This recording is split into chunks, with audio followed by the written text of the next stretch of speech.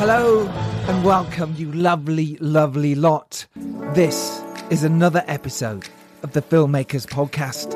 It's a podcast where you can learn loads about filmmaking, from indie film to studio films and everything in between. How to make your films, how to get them made, and how, in our very, very humble opinion, to try not to F it up. So, this week we're talking with BAFTA-nominated producer of God's Own Country, Jack Tarling, and the director of The Disappeared, Johnny Kevorkian, about making their latest feature film. Await further instructions. How to make indie films and making creatures and monsters in sci-fi, and why making movies takes such a long time. I'm Giles Alderson. I'm a writer, screenwriter, and a producer. One of those films, A Serial Killer's Guide to Life, is having its industry screenings this week. Yeah, it's finished. Yeah, we are having screenings. And yes, myself, Stanton, and Poppy are very excited about these industry screenings. So, wish us luck, because we need it. We always need luck as indie filmmakers. So what are you doing to make your indie film this week? What have you been doing? I hope we've inspired you in some way to do that, to write your scripts, to push forward with a project, to involve yourself with another producer to get those films made. Do it. Do what you can this week. Send that extra email. Write that extra bit of dialogue. Go over that script again. Do one more push. Don't give up. Keep going. Keep fighting hard. And you can do it. If you want it enough, believe enough in it, you can do it. Okay, indie film shout-outs time. Oh, we got lots this week. Thank you so much for your shout-outs and replies to last week's podcast with Ian Sharp, the indie film producer who's also a financer. What a guy. Really great podcast. If you've not listened to that, listen to it after this. It's really cool. So because of that, we're giving indie film shout-outs this week for screenings, for your fundraisers, whatever you've got, let us know and we will shout it out. This week's first one must go to Shariah Lashar. I was supposed to do it last week, buddy. I'm really sorry. You set us up with Ian Sharp. You did that. You. So thank you. It's a big shout out to you. Lots of love to you. Thank you. Other shout outs go to Max Cavanham, Kurt Weiser, James Quinn, Sarah Thomas, SJ Charles, and Zombie Flesh Eater Andy, who has an event tonight. He hosts the annual Paranoid Android Films Office Party. It's for people who don't have offices. It's amaretto-fueled shindig for film friends and freelancers to network and net-twerk. Yes, it's only in Balham, but it's only 2 minutes from the tube, so that's no excuse not to go. Early comers will have the chance to see their brand new short prequel proof of concept 80s goth vampire movie shot on 16mm, The Vampire of Soho, which will be screening at 7 p.m. It is tonight, Tuesday the 11th of December. Bring a freelance friend, why not? That is at the Exhibit Balham, SW12 9SG. Head on down. Indie filmmaker, get down there. Network. Do your thing. You might meet that producer I was talking to you about. You might meet that screenwriter you need. Or that director. Do it. Head down. Say hello. I'm going to try and pop along as well. Why not? Nice to see Andy Edwards. Thank you, buddy, for that. Links will be in the show notes. And to Phil Hawkins, who's just set up his film with a PH, Phil M blog on YouTube. Got film blog on YouTube. He's got this fantastic new channel where he talks about making films. He's been on the podcast, which was episode 14, I believe. Phil Hawkins came on then to talk about how he's made his film in 2 days. He's a brilliant guy and a brilliant director of commercials and movies, and he has his new YouTube channel. So get on it, get watching. Link will be in the show notes. Thanks, Phil. Thanks for all your support. Other shout out goes to Neil Johnson, who lost everything in the Malibu fires, including his red camera, lenses, costume and props. So it goes to show you, if you're out there trying to make your feature film now and you think you've got issues and problems, he just lost everything. So today's the day. Make things happen now, because you never know what will happen tomorrow. It's a huge shout out to you, Neil. I wish you the best and I hope all is good. He also sent me a load of amazing drone footage. His link to that will be in the show notes as well. If you need drone footage, get in touch with him. He's got some amazing stuff. Okay, you want one of these brilliant filmmaking courses for very little money, because I know how hard it is when you don't have that much money to go out and do courses. It's not easy. So we've teamed up with Raindance. Raindance is a brilliant Film School and Film Course Centre. And what they've done for you guys is put that offer back on, which was £39 for the £150 Saturday Film School.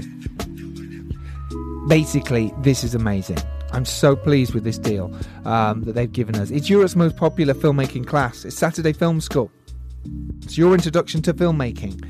It's one day. It covers everything from screenwriting, directing, producing, and how you can break into the film industry. It's launched the careers of hundreds of British independent filmmakers. And the techniques and tools described in this information-packed day are the ones used by filmmakers like Edgar Wright, Christopher Nolan, and me. So you can choose to attend on the 19th of January, the 12th of April, or the 15th of June. And like I say, you can get in for £39 instead of the usual £150 with our special Filmmakers Podcast exclusive discount code, which is Podcast 39. Link will be in the show notes. Do it, you have nothing to lose. We are now officially on Podbean. I've pretty much got all the episodes on there now. So if you're still listening on SoundCloud, cool, it'll still be up there. But why not switch to Podbean if you can? And if you do like this, tell your friends. Pass it on. Make more filmmakers know about this and we can grow and get bigger guests on. Speaking of which, I'm still really excited about our 100th episode guest. It'll probably be our 100th episode. Big director, I can't wait to tell you who it is. And if you do like these, then listen to some of the previous ones if you've not yet, with Mark Strong. Brilliant actor, and that's episode 19. And then we have Timothy Spall, which is episode 58. Learn about screenwriting with Johnny Grant and Amita Kabilas, episode 61.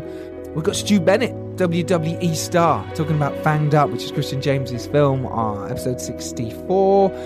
Got Dan O'Reilly, Dapper Laughs. We've got Scott Adkins, episode 67. God, the list goes on and on with some brilliant people we've had. Scott Feivelson, Seth Michaels, NJ McMahon, Matthew Jones, Mark Price, Justin McConnell, Mark Gillis, Mike Pesci, Craig Conway on producing, Lucinda Rhodes Thakra on producing, and Daisy Aikens, who talks about working with David Tennant as a debut screenwriter and director. Like I say, we have so many podcasts. Do tell your mates. You can listen to us on, like I say, Podbean. You can pretty much find us anywhere where you can find podcasts these days, including the Podfix Network, who have some amazing other podcasts very similar to ours. Filmmaking chat and all that kind of stuff. Podfix Network. Link is always in the show notes. Head there and check out some more cool podcasts. So joining us today to talk filmmaking is Jack Tarling, producer of the BAFTA-nominated God's Own Country, and Johnny Kevorkian, director of The Disappeared, who together have recently made the brilliant, twisty and the psychologically fantastic Await Further Instructions. Hello, boys. Hello. Hello. How are you doing? Very good, thanks. I must say. Hello. Thank you for having us. Yeah, exactly. So it's great to be here. It's great. Guess where we are? Well, you know where we are, but listeners don't know where we are. Should we tell them where we are? Tell them where we are. We're in the Picture House Cinema, right? A very famous and iconic cinema in central London. Very Picture much. House Central. Yeah, the Picture House Hidden Central. away in the back room. We've snuck upstairs because basically we can't use Rain Dance at the moment. Directors UK, because they're so busy with Biffa coming up, and Directors UK are massively busy at the moment. So we snuck upstairs here and we're recording here. So hopefully this sounds all right for you. Yeah, and a big shout out to Picture House. Thank you so much. Yeah, thank you guys. Although they don't really know we use this officially. They don't use but thank you anyway. Any minute now, they're going to literally open these curtains. Throw us out. Get out. Better not. CJ will be joining us in a minute. Exciting. And we'll say hello to him. Yeah, he's late. He's on his way. Right, so this podcast is all about helping people get off their ass and make their feature films, or carry on making feature films. Jack is the first ever guest who's been on the show twice. Is that right? Correct. Wow, thank you very much. Is that because none of your other guests have managed to make a second film, or what's happened? Do you know? No. I think it's just because yours is out, and that's really interesting, because a few others have, but we just haven't got around to doing it. But you are the first one. This come on twice. I like that. I was very keen to come back. I chased you up about it. You did as well. But this film is fantastic. Await Further Instructions is a brilliant film. Thank you. I look forward to chatting to that more. Let's talk about your beginnings first. How you started. Obviously, we know a bit about Jack, but we'll come back to you, because people can go listen to that episode full of Jack.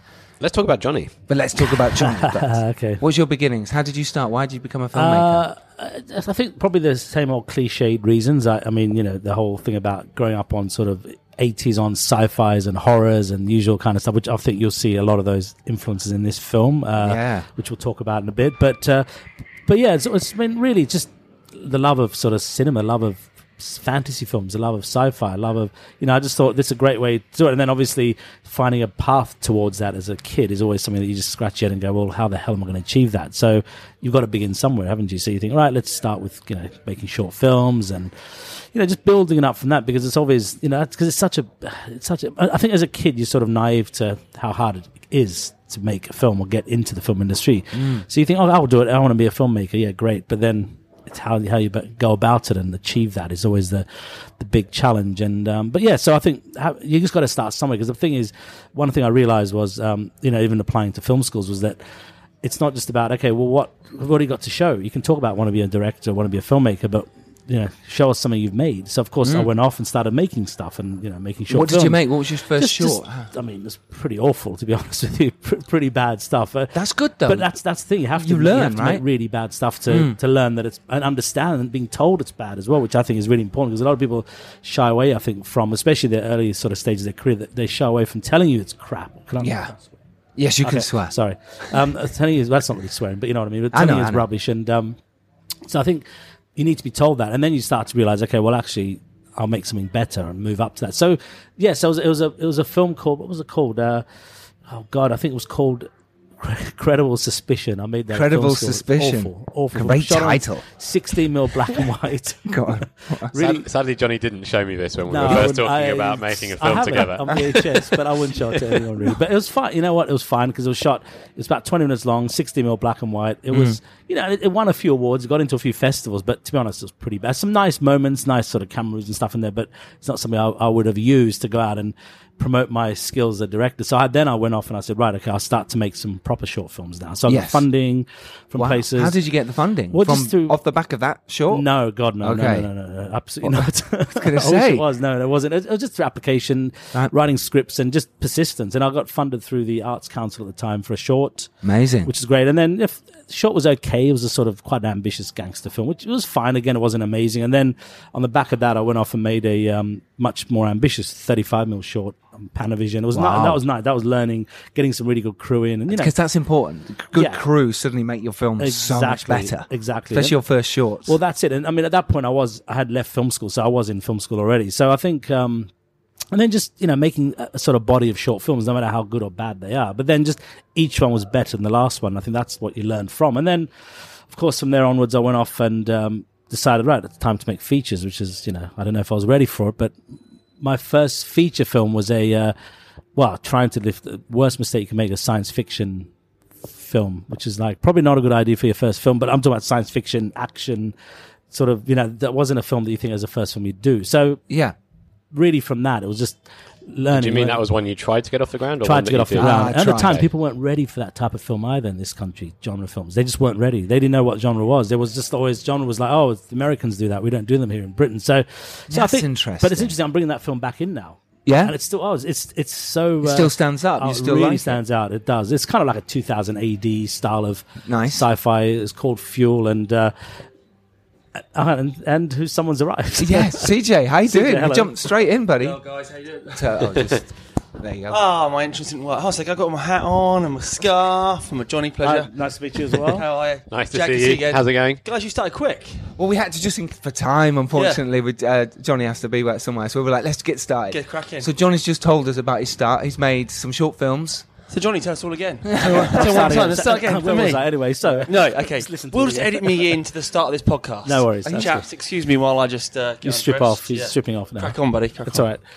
So I find that fascinating that you tried to make a sci-fi feature film. Yeah, it was a comic book graphic novel sci-fi, which at the time was like, people weren't even making. What I was going to say is that too ambitious. Because this is something our listeners will go absolutely, because they do try and make something too ambitious. Well, the thing is, now it's probably easier than it was 10, 15 years ago. So I think that was the thing. I think it was just about the timing wasn't right, but now it is. And now we'll bring it back out again. I've sort of polished the script. We've done a rewrite recently on it. So it's now, so it's definitely ready now to get back out there again. Also, I probably wasn't ready either. So now I was going to say, if you're looking back now, if you'd had made that movie, Do you feel it would have been as good as you could make it now? Probably, because I probably would have ended up making it as a very small, under the radar, under $1 million, really gritty sci-fi. Which probably would have been better, because that's the way I was pushing it towards. Whereas, as opposed to going the bigger route, I think the problem was it ended up in different hands of people, which were each person, production companies or various people said, "Oh, let's push it this direction." And it just became worse and worse as it went along. I just thought it lost its original. What it was originally, it lost that sort of, and I think I've pulled it back to that again. Development can happen quite a lot with films. That's happened with you, CJ. It's happened with me, where you start developing something and you've got something really cool and indie-ish, and suddenly it gets in development hell and it goes off in a different direction. It basically was becoming Demolition Man. I kid you not. There you go. I know I brought that up again, but that's what the but it was but it was this thing. It was quite sort of depressing. And then in the end, I just shelved it and I thought, don't do it. Johnny, through that process, this is what I always say. Like, when you have a project, for instance, I met Giles through developing a project which never happened. That's true. So in many ways, good things can come from the things you develop. Absolutely. So was there anything that came out of that experience that you've taken on? Yeah, just to learn how to develop scripts, meeting a lot of people in the industry, meeting a lot of American companies, American producers. So that was always good. It's just learning about the sort of how the industry works, because it wasn't a terrible script, so people didn't say this is a bad script. They just said, right, you're not ready for it. It's just learning that side of it really teaches you a lot. So it was my first entry into the industry, and I think it was a sort of a very sort of it wasn't a terrible experience, to be honest. It was quite good actually, but it was just a very ambitious experience. With my first one, a big sci-fi we were going to make, and I'm so glad we didn't, because if I'd made that 8 years ago, it would have been horrible. I don't know. I feel I wasn't ready. Maybe I hadn't had the experience you had, but I was certainly not ready to make that film. It was too big. Yeah. Now, be fine. You go, no problem. Now you just, exactly. You've learned but also now it's easy to make those kind of films as well, like I was saying before. I think this is something that I see quite a lot, is just trying to find a film that feels the right first film for the person that's looking to make it. And so I, as a producer, sometimes get approached by people who sometimes do have a really awesome idea, or they may even have got it to a really great script stage, but if it's just beyond the scale, because as a rule of thumb, for a first time director, it's very hard to finance them above a certain level. And then you also get the reverse of people that have so little confidence and ambition that they've got a film that's two people in one room talking for the whole time, and you go, I'm pretty confident we could get this made, but I'm not sure it's going to have a huge life unless you've got something truly outstanding in that. So it's difficult, but just trying to find something that's ambitious without being over ambitious for a first film, because they are so difficult to finance. I mean, I agree with that, but I think at the same time, we were making a lot of big contacts. We had because we obviously had effects in it. We had the Mill, who were producers on it, because they were going to finance it. Mill was the effects house and stuff. So we managed to get some decent people behind it. So I was thinking, oh wow, this is happening for my first film, but it just obviously what went wrong with it was the fact that it just became this completely different film through various stages of development, and just thought, this is not the film I want to make anymore, because it's awful in the end. So now that's sort of what happened in the end with it, really. So right. But then you went on to make your first feature film. Then I went on and did another and set up another project, which I don't want to talk about too much, but anyway, I was meant to make that as my first feature, which with a horrible experience. This is before they disappeared. This is before. This is a good horrible experience. Can you give us a snippet? Because I tell you why. This is for anyone I know. Ultimately you'd have learned probably the most from that bad experience. Well, I found a script, which is quite a cool, low budget horror script, and it needed work, so we sort of fixed it up. Were you approached with the script, or how did it sort of work? Approach with the script. So option the script. It was a couple of the option on the script, and it was quite a good. It was a good. It could have been a really good project, and it still hasn't been made, by the way. I don't think it ever will be. But so then what happened was the so it was, again, very low budget first feature, fantastic for it's sort of like a. It's like a bit of like Silence the Lambs meets. Must have been great. Something else, low budget, perfect. And then, of course, took that on, optioned it through my company, did a rewrite myself on it, and then suddenly we set it up, and we got it financed pretty quickly. Actually, got it really quickly financed. But then, when I say financed, we didn't sign the deal with this company, and they wanted to basically screw us on it, because the whole contract was based on around, okay, if we sign this deal, they can just throw you off in the minute you sign that deal. And I said, I'm not signing this. So of course, started, because it was a good script, but then it started getting quite nasty and ugly, the whole thing. And then another company wanted to get involved. And since it gets too big, they wanted to make it big. That's the thing. And it shouldn't have been that. You become a problem because you're a first time director. And so now we can get a big director. Exactly. But of course, I had the rights to it. So that was the problem. And then in the end, my lawyer screwed me on it. What? She basically engineered it in such a way that she took it off me. But in a way, I was so glad to get off it. It was a horrible experience. I just thought, never, ever again. But yeah, I mean, it's honestly, it's good to go through. Cause I've had a similar experience. And it CJ sobers you up to everything. It's horrible. I'm sure Jack has as well. Similar Jack, do you give us any lawyer stories? Or... No. Good. Lawyers are very clever at getting your stuff off you. But yes, anyway. Allegedly. By the way. Well, the problem is I hadn't written the script. I did a rewrite on it, but it wasn't my script. So, of course, it was an option. So I thought, you know what, next one I'm going to just write it. So Disappeared came along. I thought, it's going to be mine. No one can screw me on it. Yep. Got the money. And that was it. Got it made on the back of that, really. So it's kind of interesting going through these different sort of twists and turns. I did the same with The Dare. The same. I was like, I'm writing this one. Yeah. Because then no one can take it away from me. Well, that's it, isn't it? And that's it. And then once you do the first one... Yeah, you don't have to do your second one. You don't have to write your second one or your third. Yeah. You know, or if you don't. We've got something behind you. Then you've got proof you can make a feature film. So that was it really. So I just thought, no, never again at that point, and then didn't. So I thought, no one can, take it off you. Cool. So let's talk about The Disappeared because this follows the disappearance of a younger brother, Tom. Matthew Ryan tries to put his life and sanity back together. However, the past keeps coming back to haunt him. He wrote this with Neil Murphy. It stars Harry Treadaway, Greg Wise, Alex Jennings, and Tom Felton from Harry Potter. You had an amazing cast for your first feature film.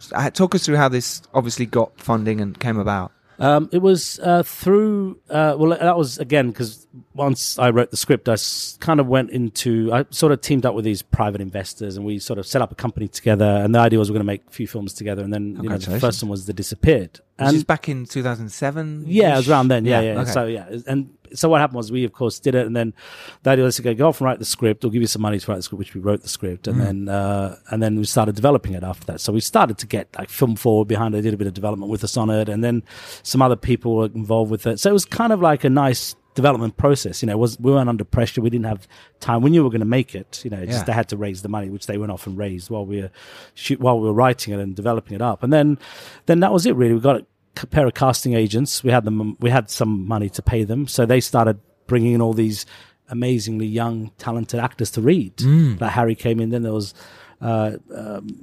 Josh O'Connell. He was Jack O'Connell. Jack O'Connell. Yeah, there was quite a few big names that came in to read at the time. Nowadays, you wouldn't get that because no way near him. TV's stolen everywhere now, which is fair enough. But yeah, so they came in and we just read, and then Harry came in.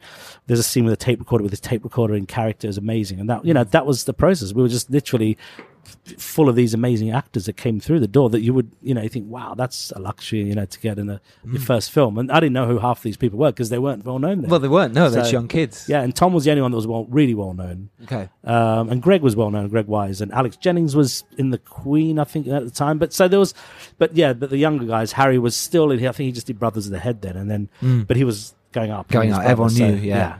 Now, yes, of course. And how was making the actual film itself then as your first feature? Brilliant, really good. Really good crew. We got really good, and it was great because we had, it was all shot on location, 100% location work. So that was a nightmare, to be fair, because we were on a council estate in southeast London, which is half great and half hostile. So we were dealing with, because you have to, of course, you have to really bring the estate on your side.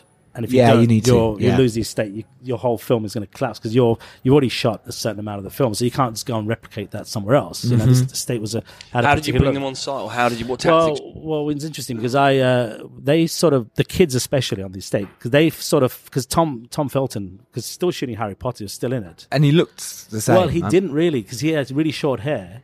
Right. And people didn't recognize him. He had a hoodie on, so people didn't. And then somebody recognized him one day, and I said, and the kids came up, and they said, "Is that?" I said, "Come here." He goes, and one of the kids was like the sort of gang leader of this. They weren't nasty kids. They were just but you knew if you annoyed them, they're going to start interrupting your shots. They got time on their hands. Yeah, exactly. And this was over Easter we're shooting, so there was obviously all the kids were around. So I said to him, I said, yes. I said, I'll tell you what I said to him. If you guys cooperate with us, Tom will give you each of you guys a photo, each of you guys an autograph. Of course, I didn't tell Tom that. When he found out at the end, I wasn't very happy.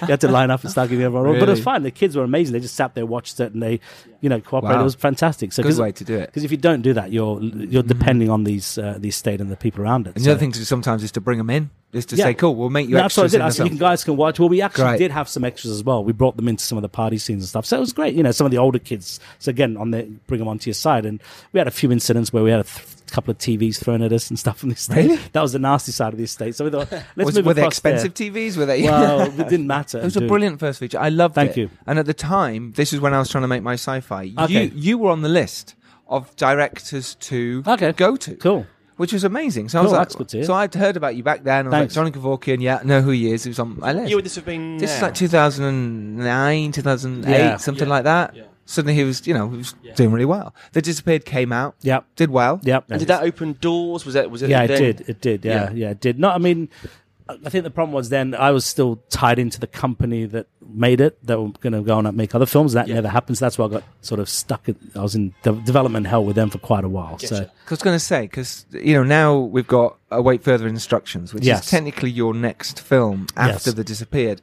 So that's 10 years. I know. It's quite a hiatus. Yeah.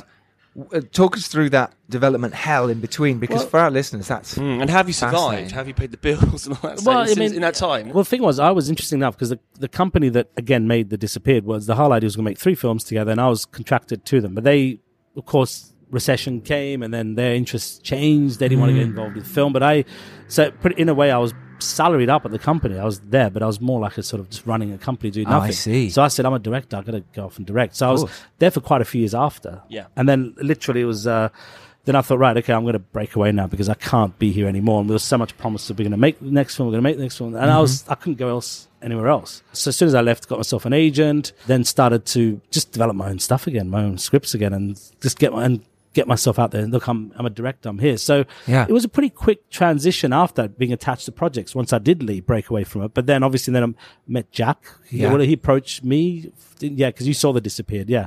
So, and then that was, again, one of the projects I got attached to as well, which is great. Which is this film, Await Further Instructions. So it was kind of just getting back out there again, getting myself back, which I should have been doing, So in a way, once I broke out, it wasn't very long. I think it was about 3 or 4 years after that I was shooting this film, really, after I broke out of the company. So it wasn't a massive... Yeah, it didn't feel that long. Yeah, but it was long because I was stuck in the company for so long. Yes. Sure. After 2008, when The Disappeared finished, I was still there, being paid, which is nice. Great. But of course, not making films, which is not nice. Nice. So in a way, it's like beginning again, but in a kind of with the knowledge of made a film before and knowing where I can not go wrong anymore. So And then you met Jack. So this was, Await Further Instructions was a project that I had been working with the writer Gavin Williams on for a couple of years, actually. There had been a previous director attached from kind of a treatment stage. So I'd been working with Gavin, who's a writer, from very early doors. He'd had a sort of 3 or 4 page treatment, which he'd shared with me after pitching me some ideas in the pub, and this was kind of one that I thought I was interested in. So we started talking about it. So we developed that a bit further.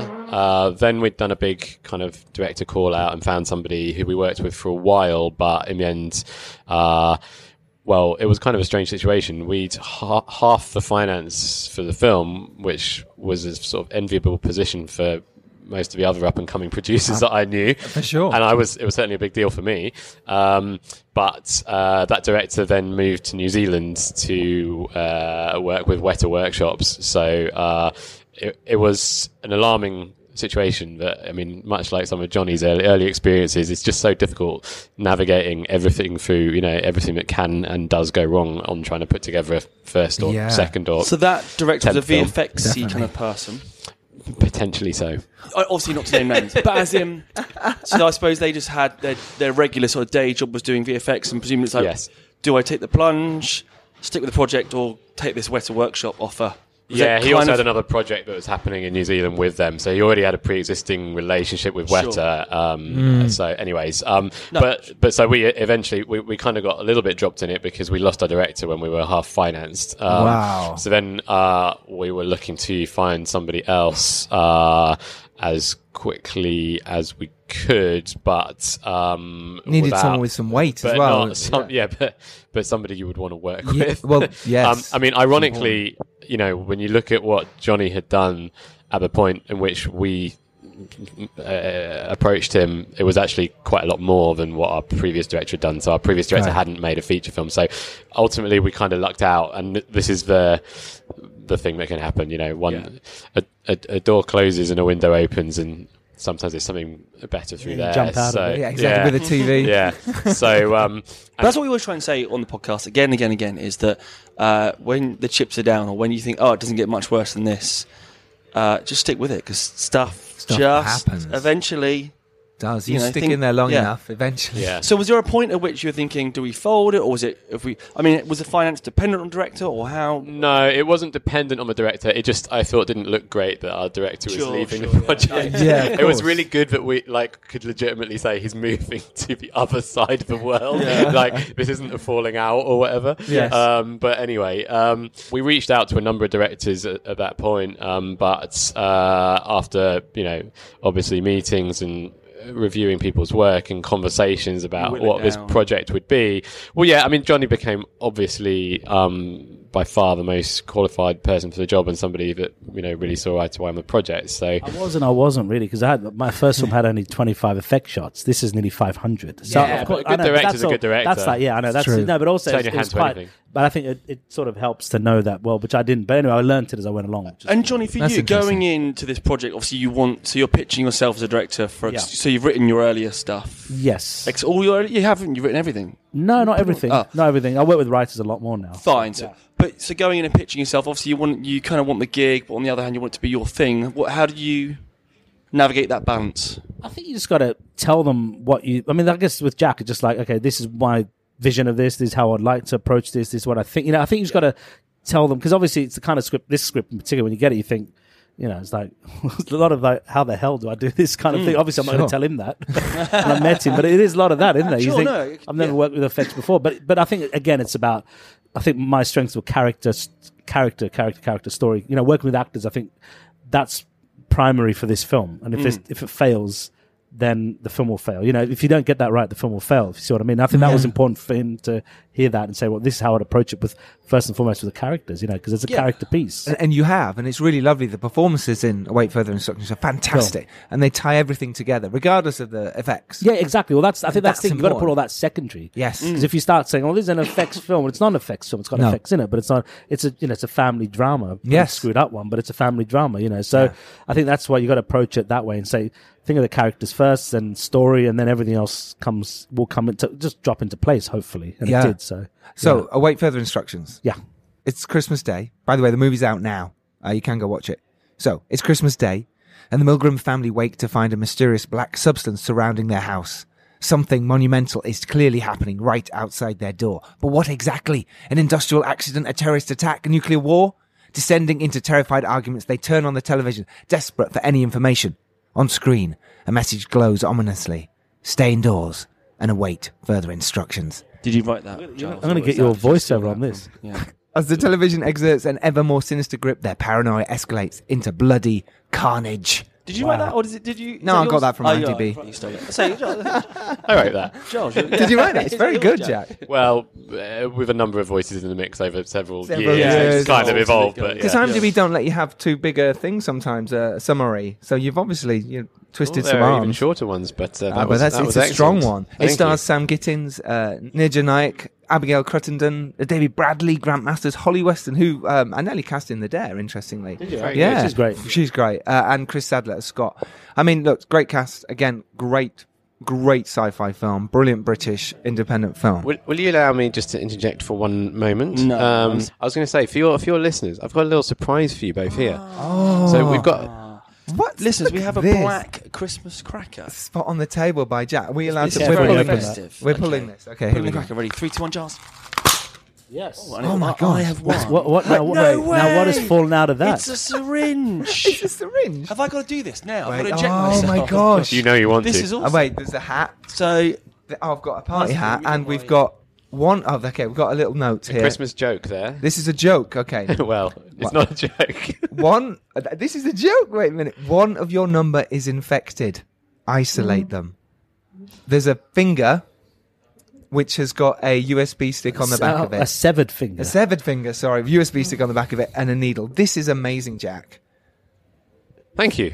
Thank you for that. That's That's Early really cool. Christmas presents. So basically, thanks, guys. We've taken a snap, and we'll add it. Yeah.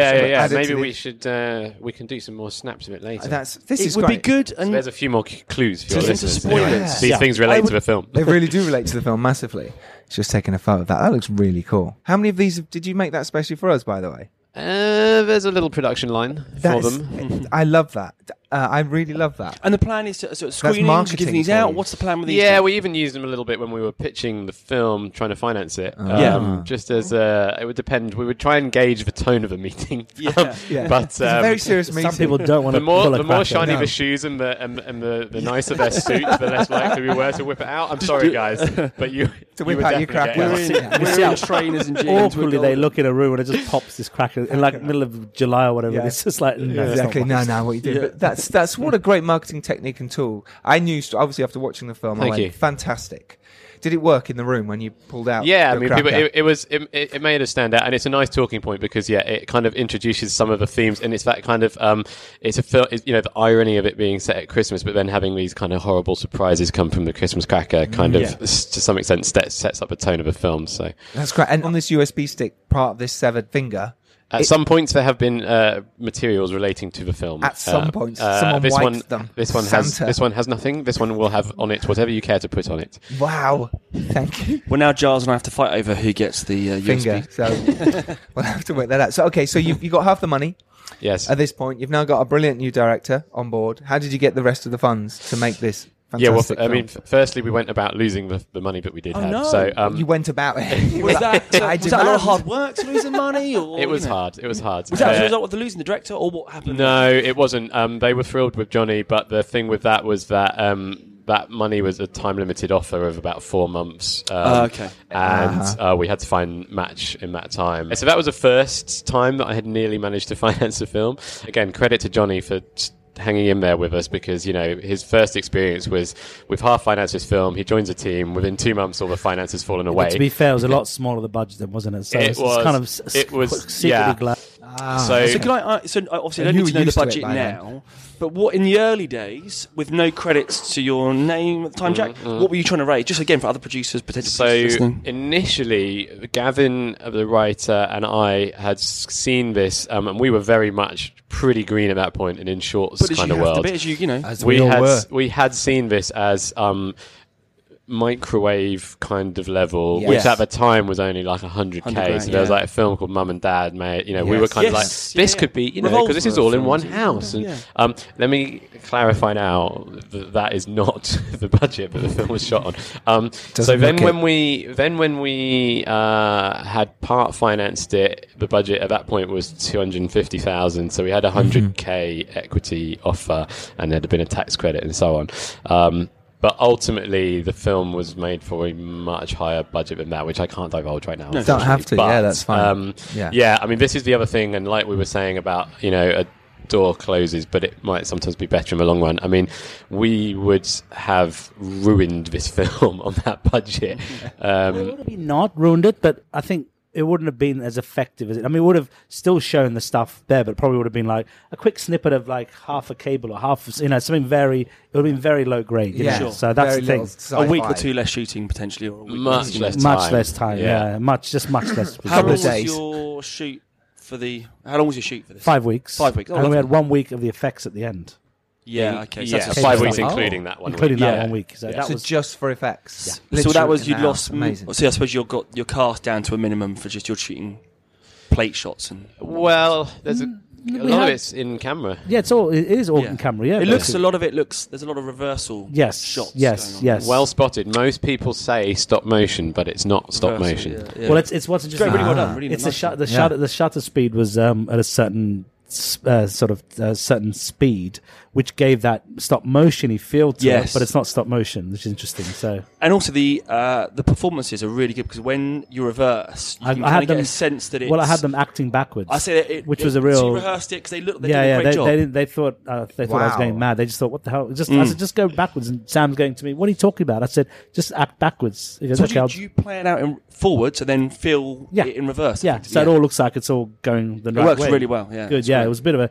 Because there's quite a lot of that going on, because obviously there's a lot of those motions and they're wrapped around the cables. They have to act in a certain way, you have to go back. Well, you've got that continuity of movement as well, so they move into one shot, the next one, they reverse. Exactly. It looks silly, because I've seen it so many times where people, if one thing's going one way and they're going the other way, it just looks little giveaways, aren't they? You've got to be really careful. Exactly. Yeah. So no, I didn't know that you'd gone backwards. Yeah. I'm so Only impressed by that. that. There's a whole not range everything, of but of different course. tricks and techniques to make that sort of 10-minute sequence at the end. But yes, some of the, I think, most effective shots are done that way. There are, and this is the moment where a lot of the sci-fi is happening. Without spoiling too much, it's incredible what you do, and it really makes the film really special and different. It really does. It's fascinating. Did you always plan that from the start? Was that always in the script to have it that way? I mean, that sequence was always in the script. That sequence was always in the script. Yeah, it was a question of what parts of that sequence remained or what parts of it worked and didn't work. But yeah, that was always there. So it was just really a question of, I mean, it was about, like I said, when I first got the script, I thought, okay, how do I achieve this? It's like, right. And thankfully, it took us 5 or 6 years to finance it. By that point, Johnny by worked that it point, out. I figured it out. No, I actually cracked it one afternoon, to be honest, because I was scratching my head. Seriously, is that it clicked, and I thought, right, okay, this is how we're going to do it. Because there's so much things going on. And I think for me, it's also about the logic of it. Because I think it's nice to have all these cool, unusual sequences, but it's got to tell a story. So I had to really map that out quite well to be able to tell a story and make sense. Because also, when you're trying to explain it to the cast and crew, you need to be able to understand what's going on to tell them what's going on. Because they're going to go, what the hell are you talking about? Because it's just a lot of the film, especially that end sequence it's just weird. It's just bizarre. You think, I've never seen that before. And so, of course, then getting Steve Trumbull, who's my creature, he does a lot of my design concept stuff and creature stuff in the past. Okay. So he's just start from there, just a blank page and start, working it up. I know it's described in the script, certain things about the TV and stuff like that being this, but then you design it, then you think, right, okay, how do I make this work? That's you definitely developed a lot further with Stephen in terms of the actual look of the creature. Exactly, just to give it a sort of... If there were to be a give it an identity, I think. There were to be but it had to be a monster. It had to be an identity, didn't it? It had to be something that was believable, and also not too OTT, not too ridiculous. But then you take it to somebody else, then through a friend... her husband, Dan Martin, got him involved because I didn't realize he did practical stuff. He was the effects designer. Yeah, he was the effect. He did animatronics process. He did the whole lot basically. So he then had to start to go, right, can this work? This stuff on paper, these drawings, can they actually become practical? Can they work? Can they actually look good on screen? So we had to start playing around with that. So that was a long process, but it was good. It was good to be able to do that. Was there ever a point where you think this might not work? Absolutely. I mean, always points, but then you just think, got to do it. Just got to try it and make it work. But then there's a point I knew it was going to work because I just thought, right, okay, I've got enough here to be able to tell a story and make it believable enough on screen. I think also a lot of it was about not showing too much. You know, I mean, we show a lot, but I mean, not showing the mechanics, not showing the sort of joints. That's the sort, because that's the danger of these films. You just think you can hold a camera for too long on something and suddenly, that looks fake. Certainly does. Yeah, absolutely. So, but there was a lot of that going on. So yeah, there was points because again, it's stuff that we hadn't done before. I hadn't done before, and till it's up there till you see it. But then I knew it was working because when I was seeing it on the day, I just thought it's starting to work. It's VFX on when you're shooting them feel so lame when you're there on set with crew around you. Yeah. Well, luckily, it's like, I know it's going to work. We can, the thing about, because it was there in the flesh, physically there. I knew that's how I could tell it's working. Because you could see it. Even on the day, there was. I mean, obviously we did a lot of touch-up work on it in post, but there was always something there in the room. Yeah, because you could get a pretty good sense of what it was going to be. Exactly, because you could see it, which is important for the actors, monitor and stuff. But also the thing was, obviously, if it was all purely CG, thankfully it wasn't, and never was going to be. But then you wouldn't be able to see it for 2 years or a year later for a film like this. So that's the other problem. So you don't know what's going on, but at least you could see it there and know it's what's happening there. Did you storyboard heavily? Yes. Everything, dialogue? Just the end. No, just the end. To be honest, I did that my first film. I thought, I'm going to storyboard the whole film. I'll shoot it in really quickly. It's just such a pain. You just I thought, don't storyboard. I didn't storyboard the dialogue stuff. I just shot listed, and then I storyboarded the entire end because also people had to see it and what's it supposed to look like? The more technical effects sequences, maybe one or two in the middle of the film. Fights and the stunts, that stuff was storyboarded as well. So that was being. So with your, because it's all contained one location, did you just sort of for dialogue scenes? Because you've got a lot of actors, a lot of eye lines, all that sort of stuff. On the day, did you run through that? Was it? How did you manage that? Rehearsed on the set. Because that can slip you up quite easily. Yeah, it can. Rehearsed on the set. Right. Basically, rehearsed on the set. And just blocked it on the set about a week or two before the shoot. I think it wasn't it? Oh, that's good. Yeah, so we had the sets built. Some of them. You built. I was going to say, I thought because the built. geography of the action in it. So for viewers, or for listeners, not viewers. This is great. We've fooled two actual filmmakers into thinking it was a location. I'm very happy. I was going to say, I wondered if there's only two locations in this whole film. The house exterior. Well, the exterior is a location, but everything interior is. And then obviously the drone shots. The field. Yeah, the drone drone shots. Yeah, of course. So, I'm impressed. by that. Because thank you. Ceilings, right? The geography of action is so specific, and where everyone is. And also, congrats on, because with that kind of stuff where you are, someone's got to be in this room and that room, and that's a hard thing to pull off, having sort of been there myself. So it works really well. Thanks. You always know everyone is. And, because that was the biggest, toughest thing in this, because it's just going from, because you're in the house the whole time, apart from 2 moments or whatever it is, or 2 scenes, one when they arrive, one when they pop out of the into the field, but that's it. So you got to keep people interested, engaged in the whole thing. So it was really key and crucial to do that. Just about lighting was that, and lighting, and just making everything feel fresh and different as you're moving through the story, and finding that look as you go as well. Exactly. But looks not for the sake of it. It's all there for a reason. It has to be specifically put in there for a certain mood or tone, or it's relevant. Everything's relevant. It has to be. And that was a lot of planning with Annika on that one, as a DOP cinematographer. Where did you shoot? Where about? What studio? Small studio up in Yorkshire. Yeah. Oh, nice. Great. And the idea was, because I wanted the sets, like the main living room, kitchen, hallway, had to feel like one. Because I wanted to be able to move the camera around 360 degrees to make it feel real. And was it one? Yeah, it was one. The downstairs bit, which is sort of the heart of the story. The heart of the film was there. And then, obviously, we had another section of the staircase. Where the stunt took place. Exactly. So you had to split. That was a bit of a headache, to try and split, because you're falling from one sort location of set to another set.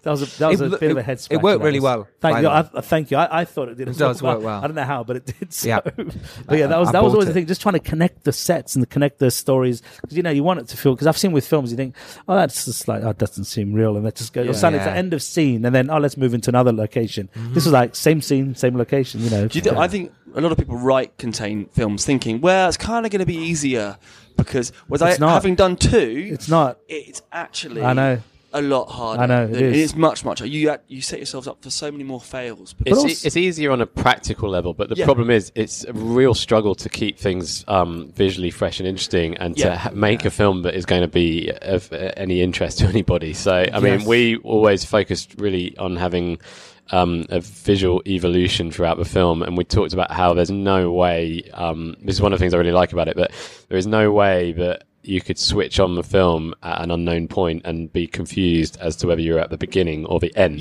Like that house is an extremely different, dark, weird and terrifying place to the sort of mundane, suburban cul-de-sac home, middle-class home that we started out in. So if it is going to be one location, try and find some way to really transform it slowly throughout the course of the film, which I think Johnny did really well with. But also what's tough, just going back to the question about shooting interiors, it's tough because also you've got to keep people motivated. You're stuck inside all day for 12, 11 hours, 12-hour days. And it's, people getting tired, people getting lethargic.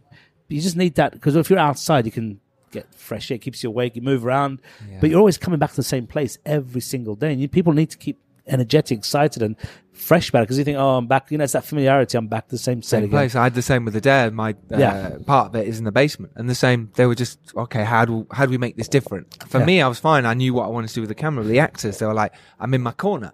It's comfort zone, isn't it? That's the thing. They're going, I'm going to be a nice, comfortable set, and sometimes you want to shake them up a bit and say, no, just because sometimes being outside when it's pissing down with rain, and it just keeps you more energetic and motivated. Whereas I think when you're inside, you feel like, I'm in a nice house, and you get used to it, and you go, it's fine. But it's it can show on screen as well. So you need to keep that energy level up throughout, which was tough at times. We said, and it's winter outside and dark outside as well as inside. So. Motivation is key. Yeah. Jack, for you, for watching because I suppose you haven't got location moves to worry about. So behind the scenes, what are you doing? How's it for you? What kind of problems, or what feet up firefights are you fighting effectively to get things? Or is it like just Johnny, you saw it, it'll be fine. Look, it's from a production perspective, obviously it's ideal to be not out on the road moving every day, because that's just constant problem solving and time and money wasted, really. So it's nice that my production office was upstairs from the sets, and that I could spend a lot of time on set and just help with quality control, on watching the monitors on things, planning ahead, trying to problem solve things for scenes that were coming up a bit more effectively. And but there's always something to do for a producer. So, I mean, you've still got 40 people working for you who you haven't probably most of them met or worked with each other before. So just kind of trying to keep all of that in harmony. Schedules are always tight. We're trying to do something really technical. So just constantly strategizing between Johnny and myself in terms of how much time should we be spending on this scene, knowing what we still have to come. And there are problems, of course. There are problems on the set. There was always problems, but that's normal. So. Things always go wrong. Yeah. How did it differ for you from God's Own Country to Await Further Instructions in terms of that? Because obviously God's Own Country was massively location-based. Fields and... Yeah, well, I mean, I was certainly out on a windswept hillside a lot more. Heathcliff. I mean, literally without like a 10-minute walk to a toilet kind of thing on that.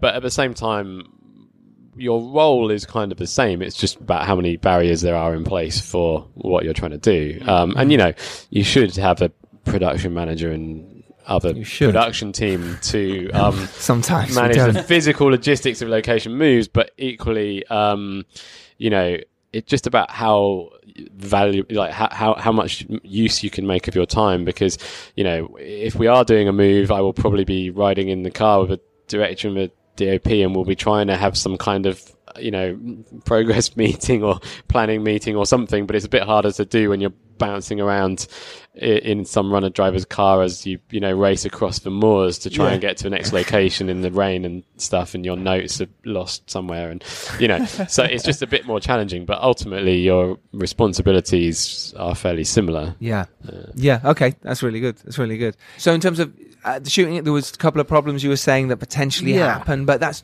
general on most sets. But some people listening don't know what those problems are. But is there anything that could be avoided? Any advice you could give them to go on set beforehand, especially making a sci-fi? I think just got to plan. Plan. I mean, it's funny because when I get on set, I can have all these planned shots and I can just throw that out and start shooting more loose, but certain shots. But obviously when you I think you need to plan. I need to make sure everything's planned in terms of just everything has to be there. For me, I like to plan it all and have making sure that the props are there. And obviously we had problems with certain things because it's quite ambitious. It's the TV exploding. A lot of the effects pyro stuff that went on, there was problems with that only because it took so long to set up each time, and there was nearly melted the. Oh yeah, the pyro nearly melted and destroyed the creature. It did. At the wrong point. Really? Yeah, that was interesting because it just blows up. The TV's blowing up, so of course it caught on fire, and they were putting it out. But of course the creature's going at the same time. Oh my gosh! So we didn't have Plan B. There was no second creature. No, that was an expensive build. So yeah. So there's lots of things like that. Quickly put that TV out. Going back to what you're saying about some directors can just rock up and put a camera. I'm always impressed that Steven Soderbergh, someone like that. Spielberg does that. There's a lot of them do that. They put like 10 in a room and go, we'll sit where you want to sit, and let's just see what happens in the camera. I'll just. I guess you've got time, maybe more, but even so, it's still like. But they don't rehearse a lot either. They don't like to rehearse, so they just do it. I think again, it's a lot of experience. Really good camera person, most likely really good, great. Grip or a great camera operator. They can just, very important. As soon as you say move, and they'll just do it. I think that really helps a lot because there's so much. I mean, you just need that experience and that sort of confidence to be able to just put a camera on your shoulders and move around or on a dolly and do that because it's not easy that if you haven't got a lot of experience to do that. You need a lot of practice, a lot of rehearsal. You can spend days on the shots and the right kit kit, of course. So.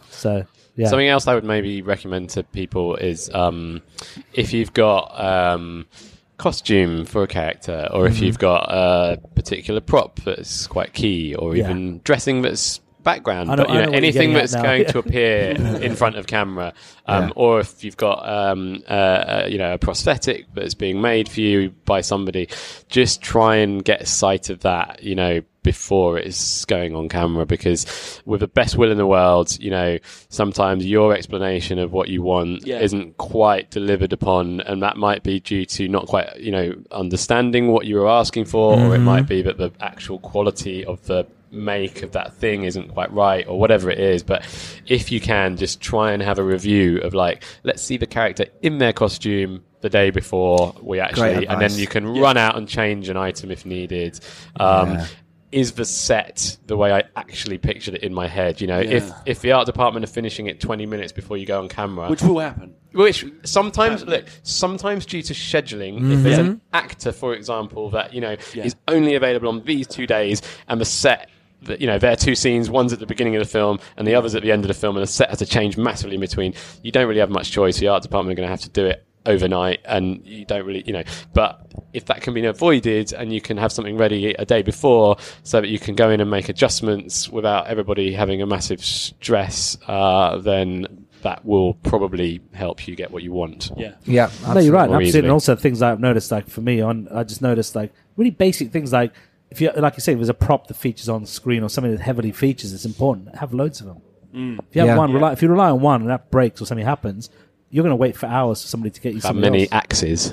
Exactly. An indestructible rubber axe, which just kept breaking. Just the really simple things like that, because honestly, they will hold you up and they will cost you days of shooting as a director. That's so frustrating. How often have you had, like, you've had these pre-production meetings, but then you get on set and they bring you something. Oh yeah, by the way, that's the only one we've got. And you're like, exactly. That's the problem. But again, it's hard to keep on top of that. It's hard for them, I understand, because they're going, well, actually, do I get 5 axes or 5 bottles, it turns out they didn't have the money for then somebody don't get anything else. It's just, I understand that, but I think it's prioritizing those things. And, maybe from my end, actually, the director said, right, I don't care what happens, you're going to have 5 of those because that's going to feature, and we're going to screw ourselves if we don't, if we lose time on that. I don't care about the hat or whatever it is, prop, you know what I mean? Just things that you should compromise and say, but that's what we need to not lose. Well, you're being clear about your priorities. That's important, because there's no point people having spent tons of money on something that's not that important and then not being able to... Yeah, and also because you will lose time, because what will happen is suddenly that axe will break or something will break, something won't work, and then you're going to sit and wait. And that will screw your schedule. You've also got to roll with it, because stuff does go wrong. Yeah, of course that's just innate. You've got so many moving parts that you're looking to all come together and work perfectly at that precise time, and then it's got to happen over and over and over again for every scene that you're doing. And every day. So things, even when you're working with the best people and things are going fairly smoothly, it's still problem solving every day. There's always something's going to go wrong, isn't there? Every time. Great. In terms of marketing and distribution of the film, then, obviously it's out now. How did you go about getting the word out for this film? We work with a very good sales agent. Were they on board from the beginning? No, so we finished the film and showed it to them, but there was they were who we wanted to work with, which is, fortunately they responded very positively to it. So MPI Media Group, based in near Chicago. How did you? Was that a Cannes thing, or how did you get direct contact with those guys? Actually, they'd been tracking the film for a while. They knew we were in production. Did you put it on their radar? Or was it just happen that they had... Well, yes and no. So we had been talking to Metrodome, who were a UK distributor. At the time we were financing the film, we were hoping that they might have come in on the financing. Interested, weren't they? They really liked the film. And Giles Edwards used to work there. Yes. And, another Giles. Yes. Talented man, obviously. You scared me into thinking I'd got his name wrong there, but...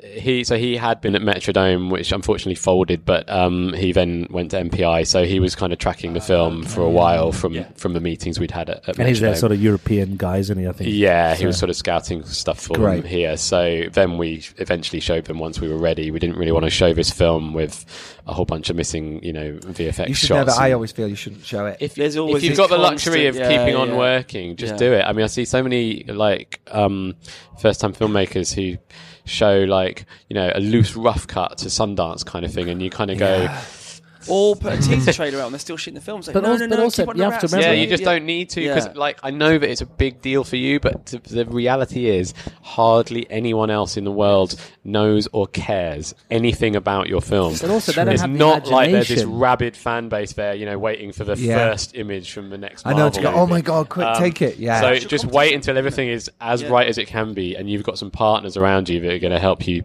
strategically get it out there in the right way, I would say. Great advice. The reviews help a lot, and festivals. So typically, reviewers and festival audiences probably much less likely to have seen a trailer, so their reactions are very important. So we've had across the board, really great kind of 4 and 5 star reviews. Congratulations! And we're critics pick in the New York Times, which is kind of crazy for amazing. a small and UK festival genre has film. Been full, hasn't it? Every festival screen. Yeah, Fright Fest. Yeah, every festival, literally up to now that I've seen or know of, has been a full screening. Yeah, we've won almost full. 6 awards at festivals now and stuff like that. So that feedback is coming out of those festivals, which I think hopefully is spreading out. But also, it's good because it's an anticipated film at festivals. People are wanting. There's a real desire. This is the film I really want to see at this festival, and that's what we're getting a lot of when people go to a festival. And so I think hopefully that will carry across into the screenings, or at least on the VOD or wherever we shot, whatever platforms further beyond this come up. People just go, I really want to see this. That's what seems to be the sort of what's been happening with it up to now. Yeah, and great, and that's what it's about. And it is out now, and you can watch it.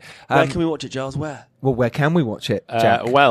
If you would like to hear more from Johnny Kevorkian and myself, and you want to meet lead actor Sam Gittins, see us in the flesh, see what we look like. Yeah. Touch them. They do then touch us. come breathe on to you. Tear off bits of their clothing. in London.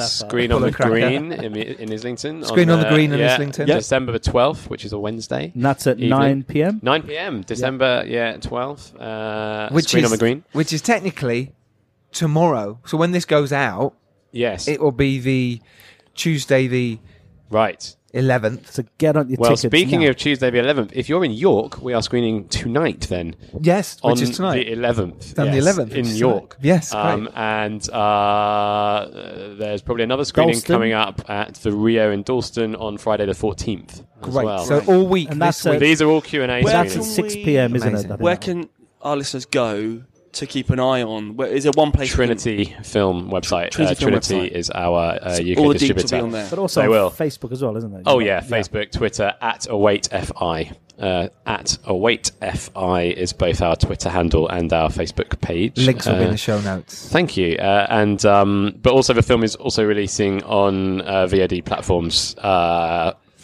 from the couple of days before this goes out. So anyway, at the same time, it's available now. So it's available now. That's brilliant. So you can go get this film. You can watch it. If you can't make it to one of our screenings, then absolutely. But I'd suggest go watch it at the cinema. Yeah, absolutely. First, it has a full impact and a nice screen. Yeah, yeah, absolutely. I'd suggest do that, and then you get to hear these boys do a Q&A, especially with Sam Gittings as well. Sam Gittins, yeah, brilliant. Do that. You're going to love it. The performances in this film are brilliant as well, so that really helps, as well as it's just a wonderful film. So the film's out now. So technically, what's next? Wrap up of, do you know what's happening? It won't be 10 years, I'll guarantee, for the next one. I promise you. 11 Can you years. guarantee? 12 years. No, it won't be 10 years. Now, I can't say because there's a few things I've been considered for, a few things I've been offered. And so there will be something hopefully in the next few months. Hopefully this should be coming, either TV or feature, one of those two. But I may squeeze off another low budgeter in the meantime. So, But there's a few things bubbling, but it won't be 10 years, I promise you. Good man. In I this like genre, that. in this I hope similar not genre, too, because your films are fantastic, Thank Johnny. you very much. And I'll keep making I've films, missed don't you. till I'm still alive. Thank you. And Jack, you on a roll? What's next? Yeah, I mean, it'd probably be a while as well, but there's a number of films that are in development and financing, but these things take time to get them right. They do. They do. But these two films you've just had out, well, they're Wait Further Instructions, which is out now, and God's Own Country, puts you in massive good stead in terms of, hi, I'm here. GOT and AFI. Is your next one going to be also... Yeah. Three. Yes, I'll make sure it is now that you've pointed that out. Good, yeah. Just put a That's your thing. That's your, And start with the letter A. So start Await Further Instructions obviously goes to the top of the list. Yeah. This was considered. Was it actually considered? It was considered. Yeah, The title used to be Further Instructions. And you cleverly went, make it Await. Congratulations. Also a call to action. Yes. Yeah. It's great. This is brilliant. Love it. So where can people follow you on your socials yourself? Yeah, so my Twitter handle is @Shudder Films. Ooh, you made me shudder when you There you said go. that. I'm already following you, so it's great. Yeah. Yeah. And Johnny. And we will be tweeting about this a lot as well. Yeah, about the podcast, of course. the film being out, that kind of thing. Johnny. Oh, sorry, yes. Through a lot of pressure, I'm not on Twitter yet. Through a lot of pressure. Through a lot of pressure. Well, then to you be got on pressured it. off of it. To get on it, but I'm not on it yet. But just my Facebook page, Johnny Kevorkian, that's it. Yeah. Right, okay. So you can follow me on that or contact me on that. So yeah. No website? No website. No. website. I used to have one, but I just... Oh, we've got a website. Shudderfilms.co.uk. No, Jack, say it like you did earlier. Shudder. Shudder Films. Thank you. .co.uk. Yeah. So, CJ, where can people follow you? The usual at CJamesDirect on Twitter, and that's pretty much it. But that'll do. That'll do. Yeah, you can find me. I don't do it. I haven't written anything on it for a while. It's about time you. I've got nothing to talk about. It's the right time you retweet the podcast. Oh yeah, I'll do that. Yeah. That's why I get lazy and I forget that Twitter exists, and then. Don't worry, I tag you in everything. Thanks, buddy. Yeah. And you can follow me at Giles Alderson, follow the podcast at FilmmakersPod. Go to thefilmmakerspodcast.com where you can get our back catalogue of many, many podcasts now, all about filmmaking, indie film, screenwriting, and how to get off your ass and fucking make a film. First swear word of this podcast. God, wow. Crikey. That's heavy. Yeah. Got really aggressive of our listeners. Well, sorry, guys. No, you're right. Do it. If you don't do it, you'll never know. You got to do it. I think too many people talk about making films. I think you've just got to make something, even if it's bad. Just do it. Do it. It's easy to talk and tweet about it. It's hard. It's easy to make films now. It's not like you need to go and get film and prints and get processing. And all that. No, do it on your phone. You can do it on your phone. Just make a short film. Do it now. Thank you. Wait, further instructions is out now. Go see it this week in cinemas. Find out where it is. Q&As are there. If not, buy it on Blu-ray. It's brilliant. Our next show is out next Tuesday, so we will see you next Tuesday. Thank you, Johnny. Thank you. Thank you, Jack. Thank you. CJ, thank you. Pleasure. I'm thanking myself. Being prepared is everything. You can make your indie film, but know who your audience is and get out there and do it. And remember, if you're lucky enough to do well and rise up, it's your duty to send that elevator back down. Thank you very much, Picture House Cinemas. Till next time. Bye-bye. Bye. Bye. Bye-bye.